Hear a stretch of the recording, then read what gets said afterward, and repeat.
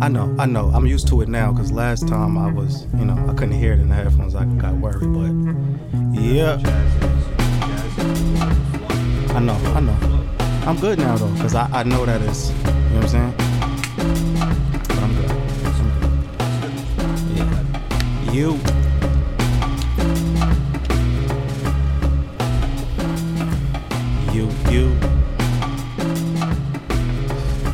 It does sound weird without hearing myself, but I'm good though. Yeah, there we go. That's much better. We here. Gotta get the necessities out the way. Hello, good people. My name is 4KJ. This is the For the Stress Podcast. How are you good folks doing?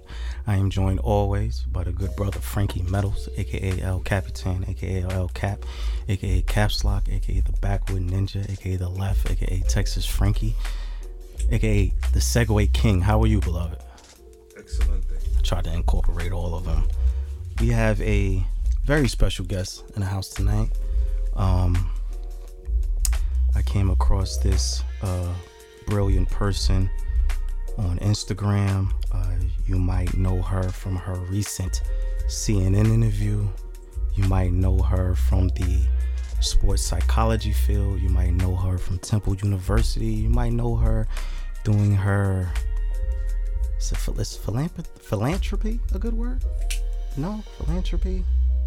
Something like that? Okay. We'll put that right under the word philanthropy. There you go. I can't pronounce anything. Don't even worry about it.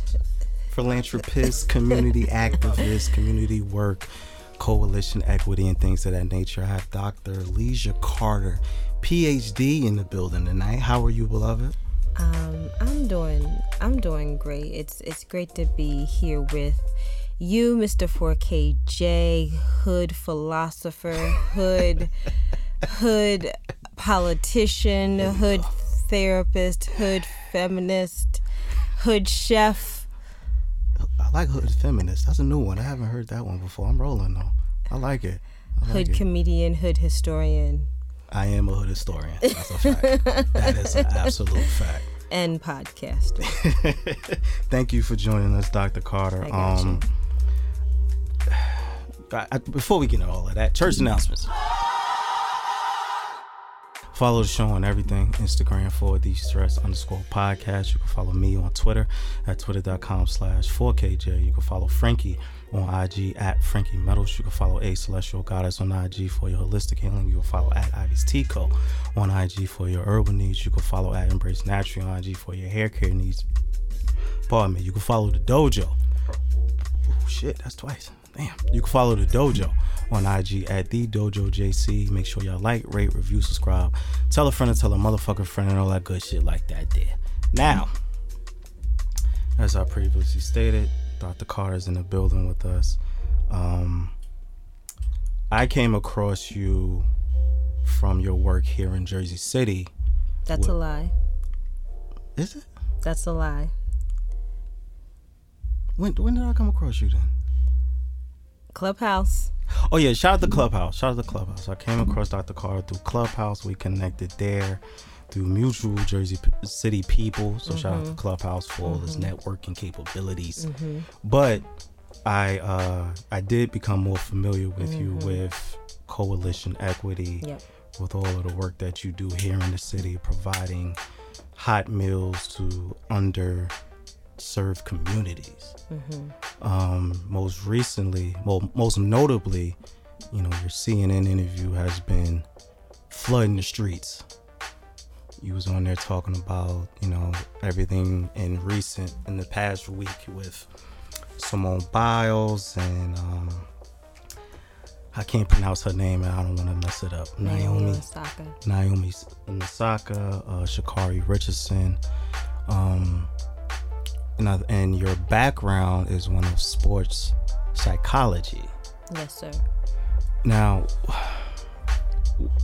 for those who don't know, like myself, what is sports psychology? Yeah, so I'm just going to share a little bit about my background in general, just to kind of lay some context. Okay. And so I have a bachelor's and master's in psychology and a postmaster's certification in exercise science. I originally, prior to getting that postmaster's certification, I thought I was going to be a forensic psychologist. So my master's is actually in forensic psychology. And went different ways, began to uncover different interests, and I actually stumbled across the field of sport and exercise psychology and ended up going to Temple University and getting my PhD. Shout out to Temple, and ended up getting my PhD in kinesiology with an emphasis in the psychology of human movement. And so sport and exercise psychology is really a quite diverse field, but in some it's the research and the practice of ways in which to enhance athletic performance. It also includes, though, the ways in which exercise and physical activity can enhance well-being. Okay. Right? It can enhance physical, emotional, and psychological well-being. And I would say that's more of where my research has rested in when we look at the psychology of physical activity.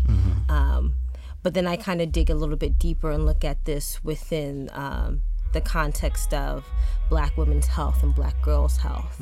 You know, how do we enhance and improve the lives of Black women and Black girls through physical activity, and what are the other kind of things that surround that, nutrition, mental health, environmental health, that impact movement and physical activity, which is why things like food and nutrition are quite important to me as well. That's you said a lot there. I'm trying to figure out what my next question.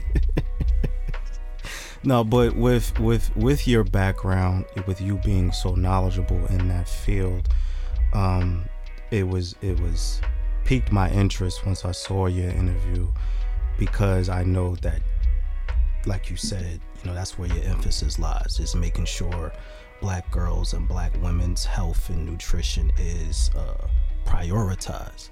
How do you feel? I mean, we can exclude the Simone Biles and all of that, because that's been ran through the ringer all week. How do you feel like overall let's just start on a very basic level. You know, how does community, how does certain systems, how do they move when it comes to Black girls' health and Black women's health and nutrition? Like, is there, I know with your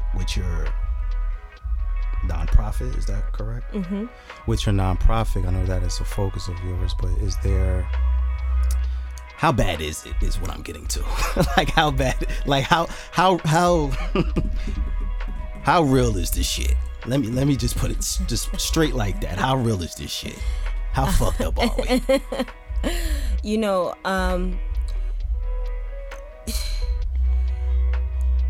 where do I start here? Because it's not looking good. You know, the prognosis. You know, there's a lot of work that needs to be done when it comes to creating a world where young Black girls can look into their future and see that they have the same opportunities for health as their white counterparts. Okay. And when I think about health, I'm thinking about physical health and safety. I'm thinking about mental health. I'm thinking about reproductive and maternal health. Right. I'm thinking about nutritional health, spiritual health. Right now, there is not equality there, let alone equity. And so if we were to bring it to a community or a local level, and regardless of the city or the locale that we're in, it really requires communities to be aggressive aggressive, intentional and aggressive to say, we are going to create reforms, programs, initiatives that target the holistic health and health-focused initiatives for Black girls. Full stop, period. Right? And right now that doesn't exist. There's like little piecemeal things that are done, but there aren't holistic practices that are done to say, like, look, we want to make sure that a 40-year-old woman doesn't die while giving birth. And in order to do that, we have to work backwards. What are the things that need to be done across the reproductive health timeline from before 40 to when this woman is 30, 20, 10, all the things, the pipeline to that in order to prevent this 40-year-old woman from dying, right? That doesn't happen right now.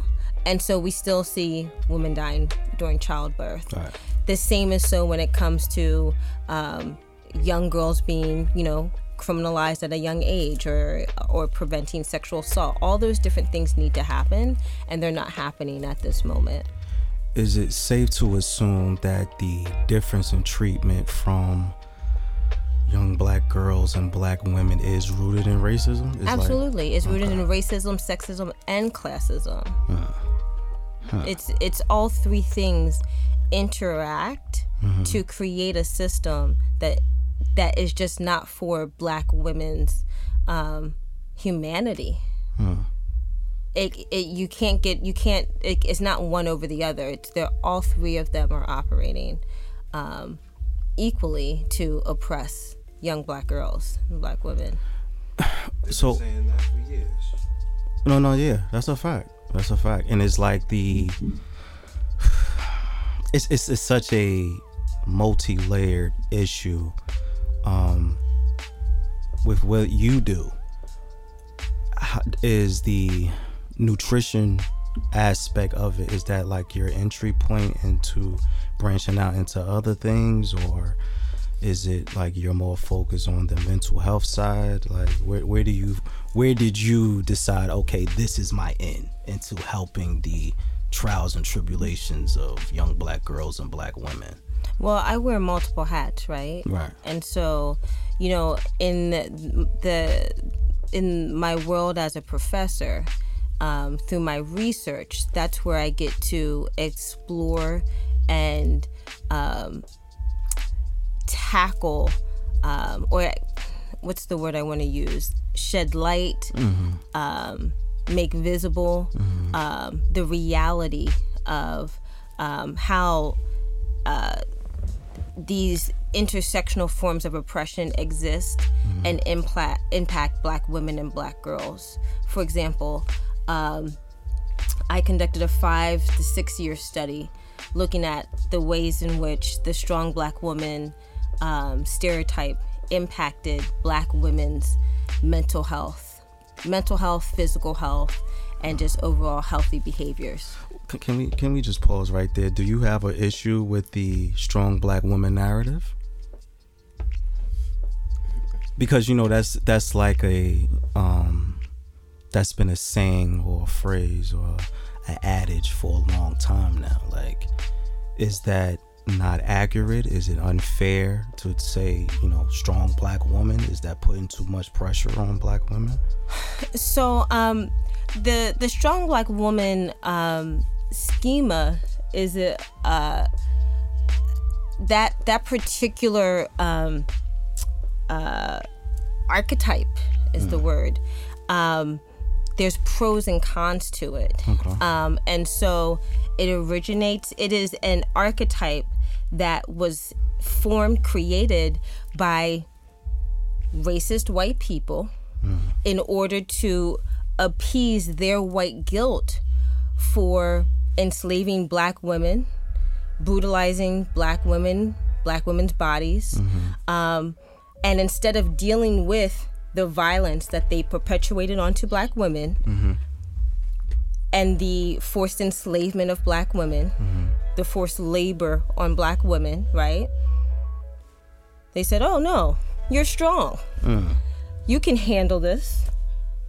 Yeah, we're going to pull your families apart. We're going to rape your children. We're going to rape you. Systematically. Right? Logically, yeah. And then you're going to come in and you're going to take care of our kids. You're going to clean our homes. And you can't cry about it. You can't show any form of the rightful human response to that. Because if you did, we would call you weak. But even though that's the human response, right? So it's like black women aren't allowed to be weak. No, they have to be strong. Right? They get all the weight. Doing kind of the burden of that discipline, but then what about them? Right. Exactly. Everybody's exempt. Right. So we're going to make you be strong because we can't handle the violence we put on you. Oh, so all that shit is a cop-out. That's what that is. So now we create, this is the technology of racism. Racism is a technology. The technology of racism That's a bar, by the way. is No, that's a fact. Big fact. is violence. We can't handle our violence, and we create this archetype that we put on you, so that way you have to put on a mask of strength because we can't handle everything we brutalized you with. And then we socialize you, your kids' kids to embody that. So then Keeps the cycle going. So then to the point that we don't even have to tell you to be a strong woman anymore. It's already ingrained in you. You just start doing. Yeah. You just gotta like do what you think you're supposed to. Yeah, your This program. is Yeah, this your now program. becomes cultural. Right. Same as brainwashing. Yeah, same It is shit. no, it is brainwashing. It is brainwashing. So now your mother's mother, hey, I'm born as a black girl and I gotta do this for my man's family, and then I gotta do this for my job, and then I gotta get over to the church to do this, and I gotta do that, and tomorrow I'm gonna get up at 5 and I'm gonna do it again. And they still gonna say that you should still be stronger. Right. So You it's still gotta it's carry it the next day. yeah, so lose all the way through. And then, so let's pause it here. So then, Simone Biles says, you know what? I can't walk out on that floor because I got the twisties. Yeah, I had to actually do. So I had to do some research on this. And she's wrong for that. Right. I had to do some research on a twisty. So apparently this is like a thing that gymnasts go through, to where like they're just like not there all the way mentally. So while they're practicing the routine, because you know they swinging the bars and all that type of shit, they'll fuck around and slip and fall off because like their mind's not right. And Simone Biles posted a video on her IG showing, like, documenting, like, look, I messed up here. And I think at one point she slipped off the bars and fell on the mat. And she was like, if I would have did this on the floor, it'd have been quiet for me. So that is yeah, that's They lose their spatial reasoning. Right. They Okay. lose their spatial that processing. was much more intellectual way of saying what I said. But you know, but this is how the politics of black feminist politics of strong black woman, the socialization, we bring that into sport. Simone Biles, you know, all of this weight, all of this pressure, all of this respectability politics of she's supposed to just shut up and do it, shut up and be the athlete. The moment she says I can't, Yeah, they went crazy. you know, They went crazy. And meanwhile, nobody says I wouldn't either. They never put themselves in a person's shoes. Because- that's tough, you know. Exactly. I wouldn't do that. They'd rather say, "See," you know, and make an example. And the wildest shit to me about that is like she got mad medals. but that doesn't matter because guess what? For black women, that's what she's supposed to do. It's expected. It's expected because black women, again, their value is only in their labor to a white patriarchal society. What you can do for white men. And so as long as you're performing for that system, then you're valuable. The moment that you say, I can't, I'm not doing it, or I can't, you become a target. You become an enemy. You become someone. you become opposition. Right, a op. Shout out to all the young homies. So now that we understand that that narrative is rooted in racism, on a local level, what can be done to try to deprogram some of that, reasoning, some of that line of thinking? Because as you said, as Frankie said, like, it's become such a part of us. Like, when you were talking, it made me think of the women in my family and how they will work and come home and still cook and clean and do everything they got to do. And I'm not even thinking, damn, mommy might be tired, or grandma might be tired. Yeah, I'm not even thinking about it. I'm just thinking, oh, this is what she do. Because this is what society says she's supposed to do. Right, exactly. This is part of the DNA. This is part of cultural DNA, and that's the problem. That I don't like constantly using the word problem, but it's like, there are problems. It's a problem. It's a problem. Say it. Just say it. It's a problem, bro. I mean, and there's layers to this, right? The part of it is, I'm happy that you used the word programming, because people need to realize that this is part of the matrix. And so if we're trying to change things, a one-off program isn't going to do it, because we have to deprogram this. You know what I mean? Like, we have to. It's like a fundamental thing. And as soon as you get up in the morning, you're walking through a ton of programs. Exactly. So you detoxing, you try to detox, but that takes months. Meanwhile, they got new ways to get up in your head and make you think like this shit is okay. In your cells. I said to someone else, I said, look, we have to think about all these systems of oppression as technology. Part of the thing with technology is that it's constantly updating, and it's designed to be flexible and adaptable.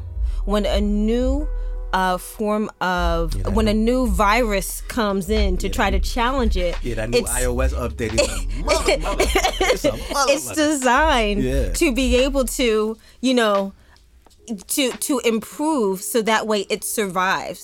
And so when we think of different things, diversity and inclusion people, or this or that, I hate that term. The system of the technology of racism and sexism and Islamophobia, it's already like, oh well, we're already designing an update for that. So we're always like 4 or 5 steps. We're always evolving, and they're always figuring out the evolve. Exactly. And figuring out that. Yeah, this chess, not that checkers. loophole to catch us through that loop again. Right, right. They never don't have us in the loop, if that makes any sense. We're always in the loop. The thing is that the loop is so obvious, we don't need to. There's no need for them to say it. We say it. Right.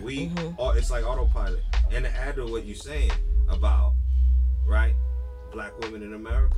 The hospitals kill people every day. Right. And they kill black women more. Because they expect them to be stronger. We expect you to handle pain more. Exactly. Your insurance doesn't quite dictate that we can give you the good stuff that we know won't harm you. Yeah, you don't need an epidural. You got that. So this happens in a lot of ways. And the thing is that, the poor people don't know no better. They lose one and keep it pushing. It would take a lawyer for them to be like, wait, what happened? What happened? Whoa, you sitting on a whole thing. That's not right. But how many times is that not right? Go right through the drain, right? Yeah. It's been many cases of, like, I often see like reports and articles about the death rate when black women are in the hospital. I've heard personal stories of friends of mine telling me, like, I don't like going to the hospital because they don't give me the right shit, or they will prescribe me something that I don't need at all. So it's like, that is, it falls through the cracks And that is another form of programming, because this happens so often, and because we are all programmed to think black women can handle it, we don't think twice. Yeah, absolutely. I mean, racial bias in the medical system is a real thing. There's been a number of recent and previous research studies that have shown that medical residents who participated in these particular research studies believe that black adults as well as black children could withstand more pain, so they prescribe less pain medicine. So more Ritalin and all that other stuff. Yeah, but they will keep us drugged the fuck up. But the unfortunate thing about that is twofold. One, in research studies where medical residents thought that black children could withstand more pain, so they prescribe less pain medication, what that tells you is something around what we call this adultification bias, is that there's this perception that young black bodies are more adult than what they are. Right? And that's why they get, over sexualized early. Exactly. Criminalized early, policed early, all these things. So it leads into all these other social, political dynamics, right?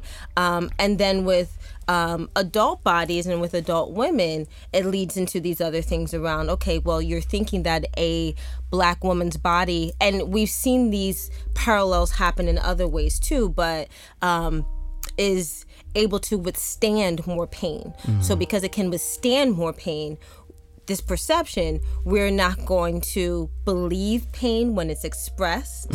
We're not going to help soothe pain when it's expressed, right? And so there's you see these illusions that kind of connect to this when, particularly in sport, Serena Williams being likened to a gorilla. Recently, Simone Biles was her body described as beastly, right? Like these comparisons to animals and women's bodies and things like that. And so just the black body not being seen as human and having human experiences during its normal developmental period, you know what I mean, is another area, right, that speaks to this very complicated, nuanced aspect of racism and health. Shit. It's so complicated. It is. But it's there. It's all there. It is extremely multi-layered. And, what you're talking about is age old as this country is known to be. Nothing's new. Yeah, nothing's new but here. In America, this is what we're dealing with right now. So it's like this is their start. They had tobacco, alcohol, slaves, railroads, and all. It was just like a product. And now nobody want to motherfucking answer questions. Yeah. And then we still got our own house, but we can't really run the house the way we want to. So now, Yeah, nothing. I don't in no way prescribe to be acting like I'm saying something new. And that's the thing here, is that, and the unfortunate disheartening thing is that my research as a professor shouldn't have to exist. Right, it shouldn't even have to exist. I shouldn't even be having to be like, y'all know, right, that black women's experiences is because of the, because it's so age old and because it's old and it's still a problem, then that just means that it's kind of one of the most important things to be talking about. Right. That's how I feel. It's a whole last problem. That's how why hasn't it been solved yet? And then when we look at where we're supposed to get to solve it, it still feels like it's years away from it. Yeah, it often feels like we ain't even make a dent in this shit. We didn't. Because there's no unity like that. Yeah. That's also when you true. make a dent, because That's a bunch of also people true. together could make mad dents. Well, and that kind of brings me back to 4K. The questions you asked is like, what can we do at the community level, the local level? My first thought to that is, I believe that movements create change. Okay. I believe that movements create change. Movements are foundational to shifting culture. I agree, absolutely. And if you look at any of the movements that have happened in history, whatever your politics are around the feminist movement, any of the feminist movement, they shifted access to rights and equality for women. Then you have the civil rights movement. You have so is it akin, the Black Lives Matter movement. Pardon me for cutting you off, but is it akin to like just dangling the carrot in front of these movements, to where it's like these movements coalesce, they get momentum, and it looks like you can get close, looks like you can change something, and as soon as they get a little closer, then something shifts or the goalpost moves, and now we're back at square one? I think, when we look at like the women's suffrage movement, I mean, that granted access to voting rights for white women. So while someone might say like it might hypothesize like, oh, maybe the dangling the carrot, it did though provide access to voting for white women. Black women didn't get voting rights until the Voting Rights Act later down the line. So I think it does within the system that exists. I think we do historically see some form of equality that happens, but the system is trying to not. It's so it's like not it's really. Like, it's obvious that all right, all women, but wait, somebody's obviously going that far to write the clause in with their interest. So, well, for sure. that's not what happened when it comes to the women's suffrage movement and voting rights, because you have to remember that at that time we still had Jim Crow, and Black people just didn't have rights. Right. So you have the women's suffrage movement that's happening around the 1920s. So Black people didn't have rights. So you have white women and Black women fighting for women's suffrage, women's rights to vote.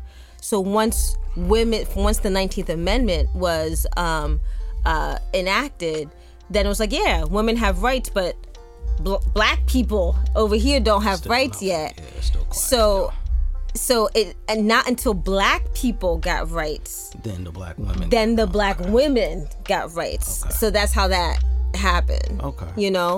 There's still someone trying to kind of push that agenda even today. Still, like, we never get what we need, and it is basic necessities. And this is so I'm of the belief that, I mean, like, even though it's like all these things matter, my feeling, and this is why I established Coalition for Food and Health Equity, is that, and even though we have this wonderful food program and we're expanding and building other programs, we really have to look at things from a bird's eye view and try to build capacity across all needs, right? Like hunger, health, wellness, like what are all the things, and how can we really be transformational and liberatory across all the things that people need and build power that way. So that way we're not doing one-offs, like, voting rights here and then, but all these other things we need. Like, how can we really create very innovative, equity-focused programs that are addressing multiple issues? Because we live in a society that is, intersectionally discriminatory and oppressive. So we have to create innovative community-focused technologies that are intersectionally solution-focused. Okay. So how do we do that? That's the true humanitarian. It is. Yeah. It is. It definitely is. That's where it's at. I wanted to switch gears just a little bit. With the history of, Black women in this country and all of the intersectional oppression that they've been facing up until this point. Now, in this current age, how do you feel about the term protect Black women? And I'll explain why I'm asking. Because, in a social media age, everything is very what's the word I'm looking for? Performative. Things are very put a hashtag next to everything. And, you know, we've been talking all of this time about the very real problems that black women and black girls face in this country. And it, to me, and, you know, I'm a man, so what the fuck do I know? But to me, it feels like the Protect Black Women isn't as tangible as what's needed, as far as actually having, to your point, having transformative solutions in our communities. How do you feel about that label? Because it's really like a brand now, but I'm just curious with your work and all of the things that you actually do in the community. Like, is it good to just say? Is it just like a, hey, I'm hashtagging, I support y'all? Like, how do you feel about that phrase? I think that social media definitely has a place when it comes to these hashtags. So, and I'm going to answer I definitely am going to give a do I like it or do I not in a moment, but I do just want to say this one thing, so don't think I'm like beating around the bush here. Okay. But I think that social media definitely has its place with these hashtags because it is bringing, it's raising awareness, like truly like bringing things to the surface. And when we're just thinking about just general allyship or just general like diversity, inclusion-based education, or just like letting people know, like, you know, this exists, you know what I mean? I think these hashtags like Protect Black Women are necessary because then people are like, why do Black women need protection? And it's like, oh, so now we can start a conversation, right? Let's talk about, like, you know, it's marketing, trying to get it's the end. No, really it is, because it's like, you know, like, okay, so you asked a question, so like let's just sit and like talk about some stuff, you know what I mean? So I think that that's a very necessary purpose, because prior to that, people wouldn't be like even thinking about it. It wouldn't even be in the ether. And so it gives the let's have conversations. And I like curiosity. You know what I mean? Like, this is going to spark your curiosity, and we can have a conversation around that. And even if you leave this conversation being like, I still don't understand, we still had the conversation. You still get it. You know what I mean? So that's what I feel like when it comes to many of these hashtags, is that it raises awareness, it gets people curious, it gets people talking, and of course, you know, it organizes conversations, and it's its own online organizing mechanism. Do I think Black women need protection? Abso-fucking-lutely. You know? And I think, again, we need to begin to recognize that the fact that we're still talking about this in 2021 means that we need to move from a passive, like, y'all, what we gonna do, to a now, period. Like, we need to do this right now. Like, urgency. Yes, a sense of urgency. And I would say that for Black men too. Like period. Like, the fact that we have to say Protect Black Women or Black Lives Matter or whatever in 2021 means that we are in a state of emergency. Period. That's fair. I think my only gripe with it is because and this is probably because I spend too much time on social media, is because I often see the negative side of it. Because I see so many people, like, there are not so many people, that's not fair. I'll say I see people who use the hashtags in a more malicious fashion, or to spread misinformation or disinformation, or to promote their own agendas when they really don't give a fuck about protecting anybody. So that kind of makes me apprehensive to, you know, the hashtag itself. I completely agree that it's essential, it's important, it does have the urgency. It is just, for me, the hashtag is marketing in a way, like, to raise awareness. So marketing is art, right? So art is subjective. This which is true. Means that if they take a little piece out of the Bible or the Quran, they can say that this means that I can do whatever I want. Right, right, and that's true. Right, and that's my fear with it. And this is not just that Protect Black Women hashtag. It's all hashtags in general. Like, it makes it so easy for them to get hijacked, and for anyone else, some fucking bozo from the middle of nowhere, to say whatever they want to say, and it deters the real message, because like everything we've been talking about, people are really out here dying. Black women are. Why you joking about it? Yeah, like you joking about it, or you're spreading misinformation. So it's like I get apprehensive about the hashtag, but I completely agree that it is necessary. It does raise awareness. It's just, like I said, it's just, for me, it's just, I've seen the complete worst of that.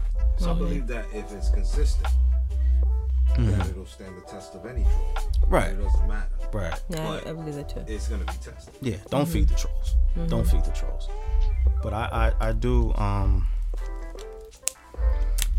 man. So what do we do, Doc? Like, goddamn, like, this shit is a lot. What do we do? What do we do? So the first thing is the best advice I've ever heard from a movement maker, a change maker, an activist. Her name is Kenyatta Barnes. She is the co-founder, the co-movement maker for the Mute R. Kelly movement. Fuck R. Kelly. That's like for years. I had the honor of interviewing her. And I asked her, I said, like, how'd you do it? Like, how did you create the Mute R. Kelly movement, right. You know? And she just said, constant pressure. Constant pressure. That foot has to stay on the gas.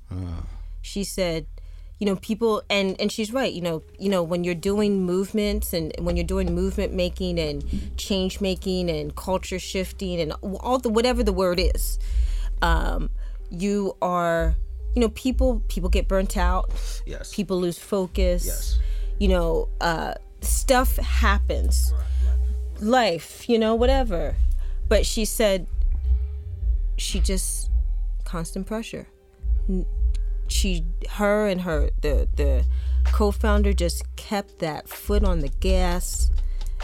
We're going to mute this man. We are going to take him down, period.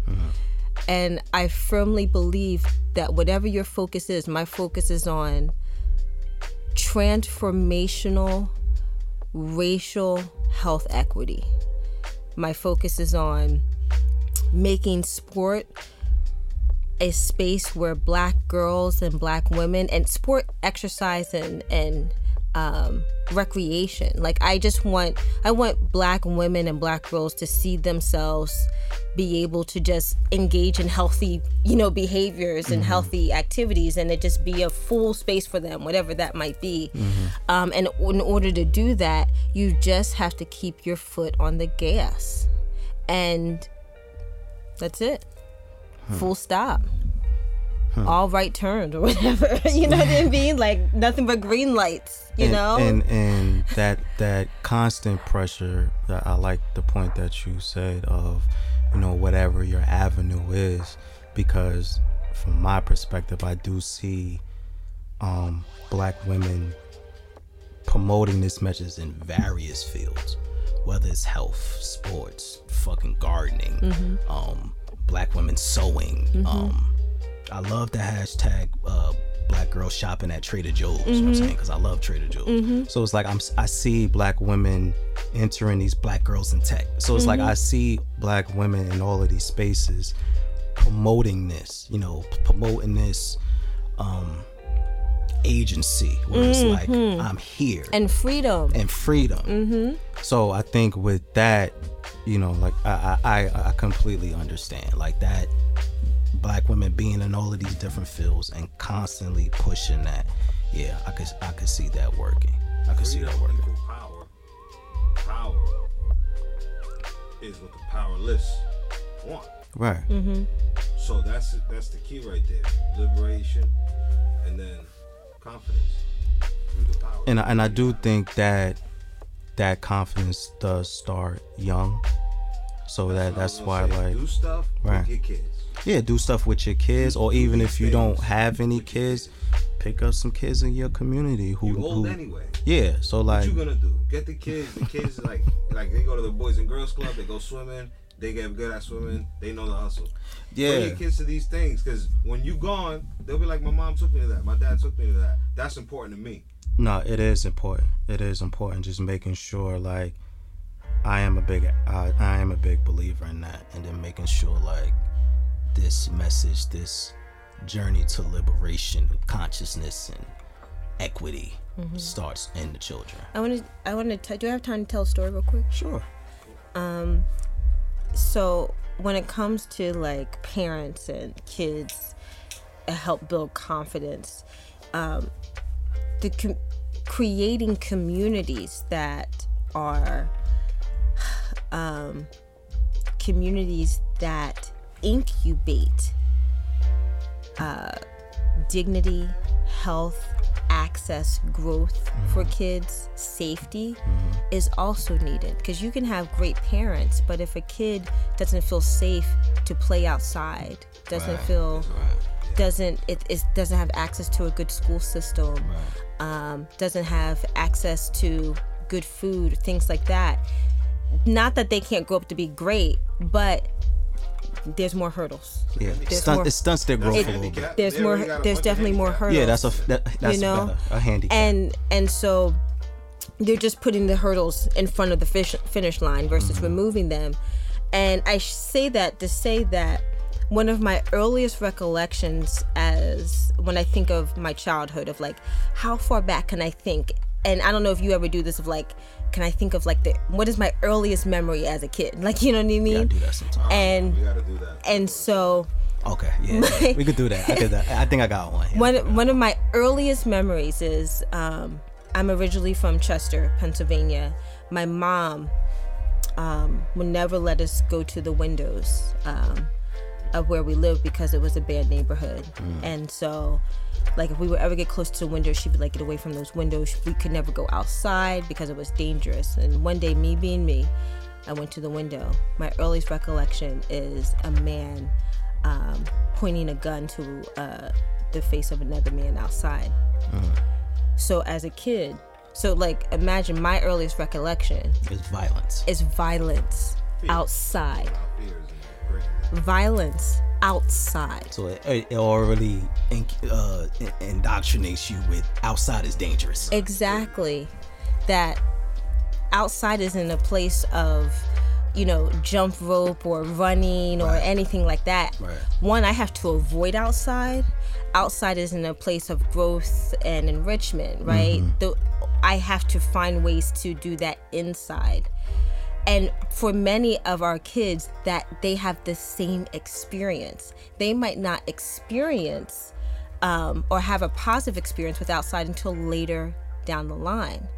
And so this is also part of when we're thinking about physical activity and youth and kids, is like, what is their relationship with the world outside, the world around them, and how are we creating that as adults and as decision makers and people in power, how are we creating or transforming their relationship with physical activity spaces, recreational spaces, the education system, systems that should be safe, be positive, could be with them until the end of time, all the things, for me, fortunately, I don't know how it happened, but things changed for me later down the line. But I do remember when I trained for my first marathon, I didn't want to run outside. It was like a whole thing that I had to like force myself to begin to do. And so, fam, what's what I see now? You making me think of all the wild experiences I had outside that have now shaped my psyche. But you are absolutely correct. It's a real thing. Nah, it's a very real thing. Like, it's a real thing. Yeah, I saw me too. Like, I did see a lot of violence outside. Yeah, like these are the things that we, when we're asking ourselves, like, well, how do we, get more girls to be active, or how, and I'm not stereotyping that like every place that, young black girls or young girls of color live or are situated within community-based violence, but I am saying it is a very real experience that we do have to think about, and also think about that things like failing, community centers that need to be renovated and things like that also contribute to, young girls, participating in just physical activity and sport and things like that, That's self-empowered. Yeah, and they don't because outside is not safe. Yeah, and then there's not an alternative, affordable indoor facility or safe facility with adults who might know these sports or things. You know what's so crazy? Like, especially communities like ours, and especially with like the pandemic and things like that, that point of outside is so pertinent because you removed outside. We're all in the house. You can't really do any physical activity. Now the kids are glued to the tablets. So that eliminates all desire to go outside because now they're fucking addicted to the tablet. So now they really don't want to go outside. We've seen the rate of obesity significantly increase during COVID, which is unfortunate. Now, on top of that, statistically, girls drop out of sport around the age of 14. And it's much higher amongst girls of color. So we already are hit with a challenge around the age of 14 with girls and girls of color, that around 14, they stop playing in sport. And then once they're done school age, the statistic is higher because school comes PE, so at least they're active, but then when school stops, then they're done. And then we see sedentary behavior increase, right? And so it's just like one thing on top of the other when it comes to physical activity. Now we done put COVID on top of it. Yeah, it just fucks everything up. So it just, one thing on top of the other. So then when we look at just like a now environmental perspective and environmental racism, now we know that areas that have been historically under-resourced and marginalized, these rates are higher. So what the fuck? You know what I mean? Like, after all that eloquent breakdown. Yeah, it's like, what the fuck? What the fuck? Nah, that's how you feel sometimes. You have all of these intellectual thoughts, and it's just like, yo, fam, what the fuck, bro? It went from audiobook to YouTube. Yeah, like, what the fuck, bro? Real fucking fuck. Yeah, because that's really because it's just like, it's like, okay, now at the age of 14, it's the rate is, and then it's higher for girls of color. Right. And then when they hit about 18, then it becomes higher. You know what I mean? And then when we're in under-resourced areas, it becomes higher. And then it's COVID.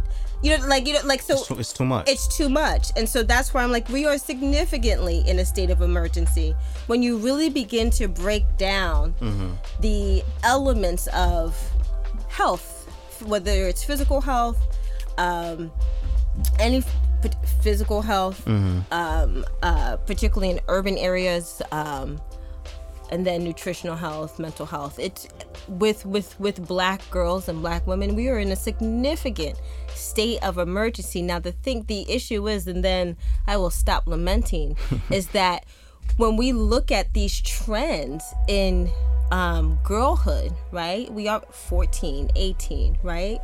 And we know that environmental racism plays a significant role in why girls might not engage in healthy behaviors, She's using air quotes. Behaviors, because their environment isn't conducive to health. When we follow that same girl to her 30s or 40s, and now she might be early stages with a chronic illness, we criminalize that. We blame her.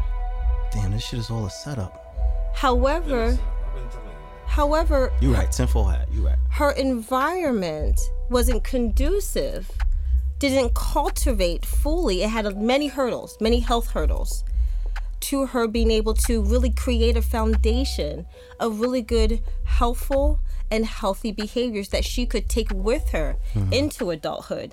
And that's why I find it really, really, really important, because it's like when she becomes the 40-year-old woman who, or 35-year-old woman who, you know, wants to have a child. You know, we already know that there's going to be this racial bias in the medical system that's going to make it harder for her to have this pregnancy. Right. So we know that if we can get her at 14 to create a healthy young adulthood, it might make her life in the medical system a little less challenging when she's dealing with these bias hurdles later on, you know?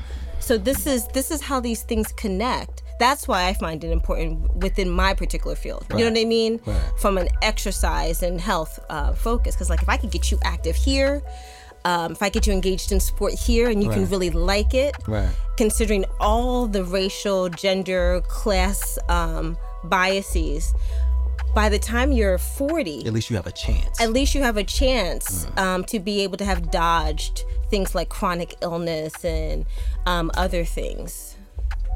And then it doesn't help, which is why I talk about the things like Simone Biles. It doesn't help when we see these things placed on Simone Biles, because it trickles down to our young girls. It makes young black girls be like, well, I don't want to do that. Look how she was criticized. Exactly. Shit. You know, it's and this is what it make you want to do. Frankie's pouring a shot. But damn. So like the from your perspective, this one of the things that we can do is just keeping pressure in whatever avenues we're in. Yeah, the constant pressure. Absolutely. You have to keep and mostly constant pressure. Mostly unaware. Yeah, a lot of people are Pressure unaware. Mostly, a lot of people are unaware. When they say you woke, they just mean, are you aware? Yeah, I hate that word though. I hate that word. That's why I'm trying to use this platform. Yeah. Shift it. You know, we try to make you more aware. Yeah, that's all we got. I think part of the pressure, at least the ways in which I apply pressure, is not only raising your awareness, but educating you as well. So one of the most amazing things I ever heard was from a Dr. Kenneth Hardy, and he said you can have either two things, will or skill. We want people to have both. I like that. Will or skill. Will is you want to do it. Right. You know what I mean? Like, hey, get me out there. You know, I want to have my Love is Love shirt on, Black Lives Matter, right? Skill is that you're actually competent to do it. Yeah. So you got some people are competent to do it, but they don't have the will. They don't want to do it. Some people want to do it, but they don't know what they're doing. It's hard to find the one. Yeah, life is about balance, man. Exactly. Life is about balance. Exactly. What if he was never encouraged? What if he was never guided? Then how many of those? Let's be honest. It's a lot of those. There's a lot of situations where someone does have both, but like you said, there was no healthy environment to cultivate that, and those situations fall through the cracks. And for me, in my journey, I want to help people, allies, as I come across allies, and I want to help them develop that skill. I'm like, okay, you're an ally. You want to be out here with me, but let me help you do it right. You know. Don't fuck your shit up. And people who are competent, I want to make sure that they remain eager and passionate and don't lose that passion. I don't want them to get burned out. So I'm always focused on self-care with those individuals, of like, know when to take a break. You don't always got to be out here. You know what I mean? Self-care is very important. So that way you can be there to keep that pressure going. You know, particularly in those most important moments. You know, so. Let's work on creating healthy environments for our babies, man. Healthy environments. That's healthy of consistent healthy environments. Pressurized healthy environments. Keep the foot on the gas, man. I like that. I mean, I and shouts to you, Lee, for keeping the fight. Yeah, keeping the fight, man. Thank you. I appreciate that. I appreciate all of your work, Dr. Carter. You know, Every time I talk to you, I learn something new. So I appreciate you for that. I appreciate you for having me. Shit, man. Shit made me want to swing on somebody. Like, you just gonna swing at yourself. You can't even find the people. Yeah, I can't find the person I want to swing on, but it's like, God damn it, it's all y'all fault, motherfucker. Nah. Know that enemy. Yeah. Know that enemy, know thyself, man. But Dr. Carter, thank you. Anything you want to say before we get out of here? You want to plug anything? I know you got a mad stuff going on. You know, shout out whoever you want to shout out. Do your thing. The floor is yours. Yeah. So I always gotta give a shout out to my sisters, my friends. I'm a huge fangirl of Black Women's Blueprint. Keep doing what you're doing. Anyone that hears this, please go over to Black Women's Blueprint, donate, support, like, follow. Also, you can take a little trip over to Coalition for Food and Health Equity. Like and follow us at coalition_equity on Instagram. Subscribe to our newsletter. Subscribe to us online at coalitionequity.org. And you can always, follow me at Dr. Carter on Instagram. She be on there talking that shit. You hear me? So follow Dr. Carter. Yeah, man. Thank you again. This was a wonderful conversation. I learned so much, but this was a wonderful conversation. In the meantime, in between time, follow the show on everything. Instagram for _podcast. You can follow me on Twitter at twitter.com/4KJ. You can follow Frankie on IG at Frankie Metals. You can follow A Celestial Goddess on IG for your holistic healing. You can follow at Ivy's Tico on IG for your herbal needs. You can follow at Embrace Naturally on IG for your hair care needs. You can follow the dojo on IG at the Dojo JC. Make sure y'all like, rate, review, subscribe. Pardon me again. God damn it. Tell a friend to tell a motherfucking friend. And pressure for the stress. Keep the goddamn pressure on. This is a fight, beloved. You hear what I'm saying? It's a multifaceted, multi-layered. I think I said that twice. That might have been a little redundant, but whatever. It's a fight, bro. You hear what I'm saying? Dr. Carter, thank you. Frankie, thank you, bro. Wear your fucking mask. The variance is out here, beloved. This shit is not a game. All you niggas at the goddamn festival are sick and need to go get tested immediately. Turn this shit off. It's hot now. We out.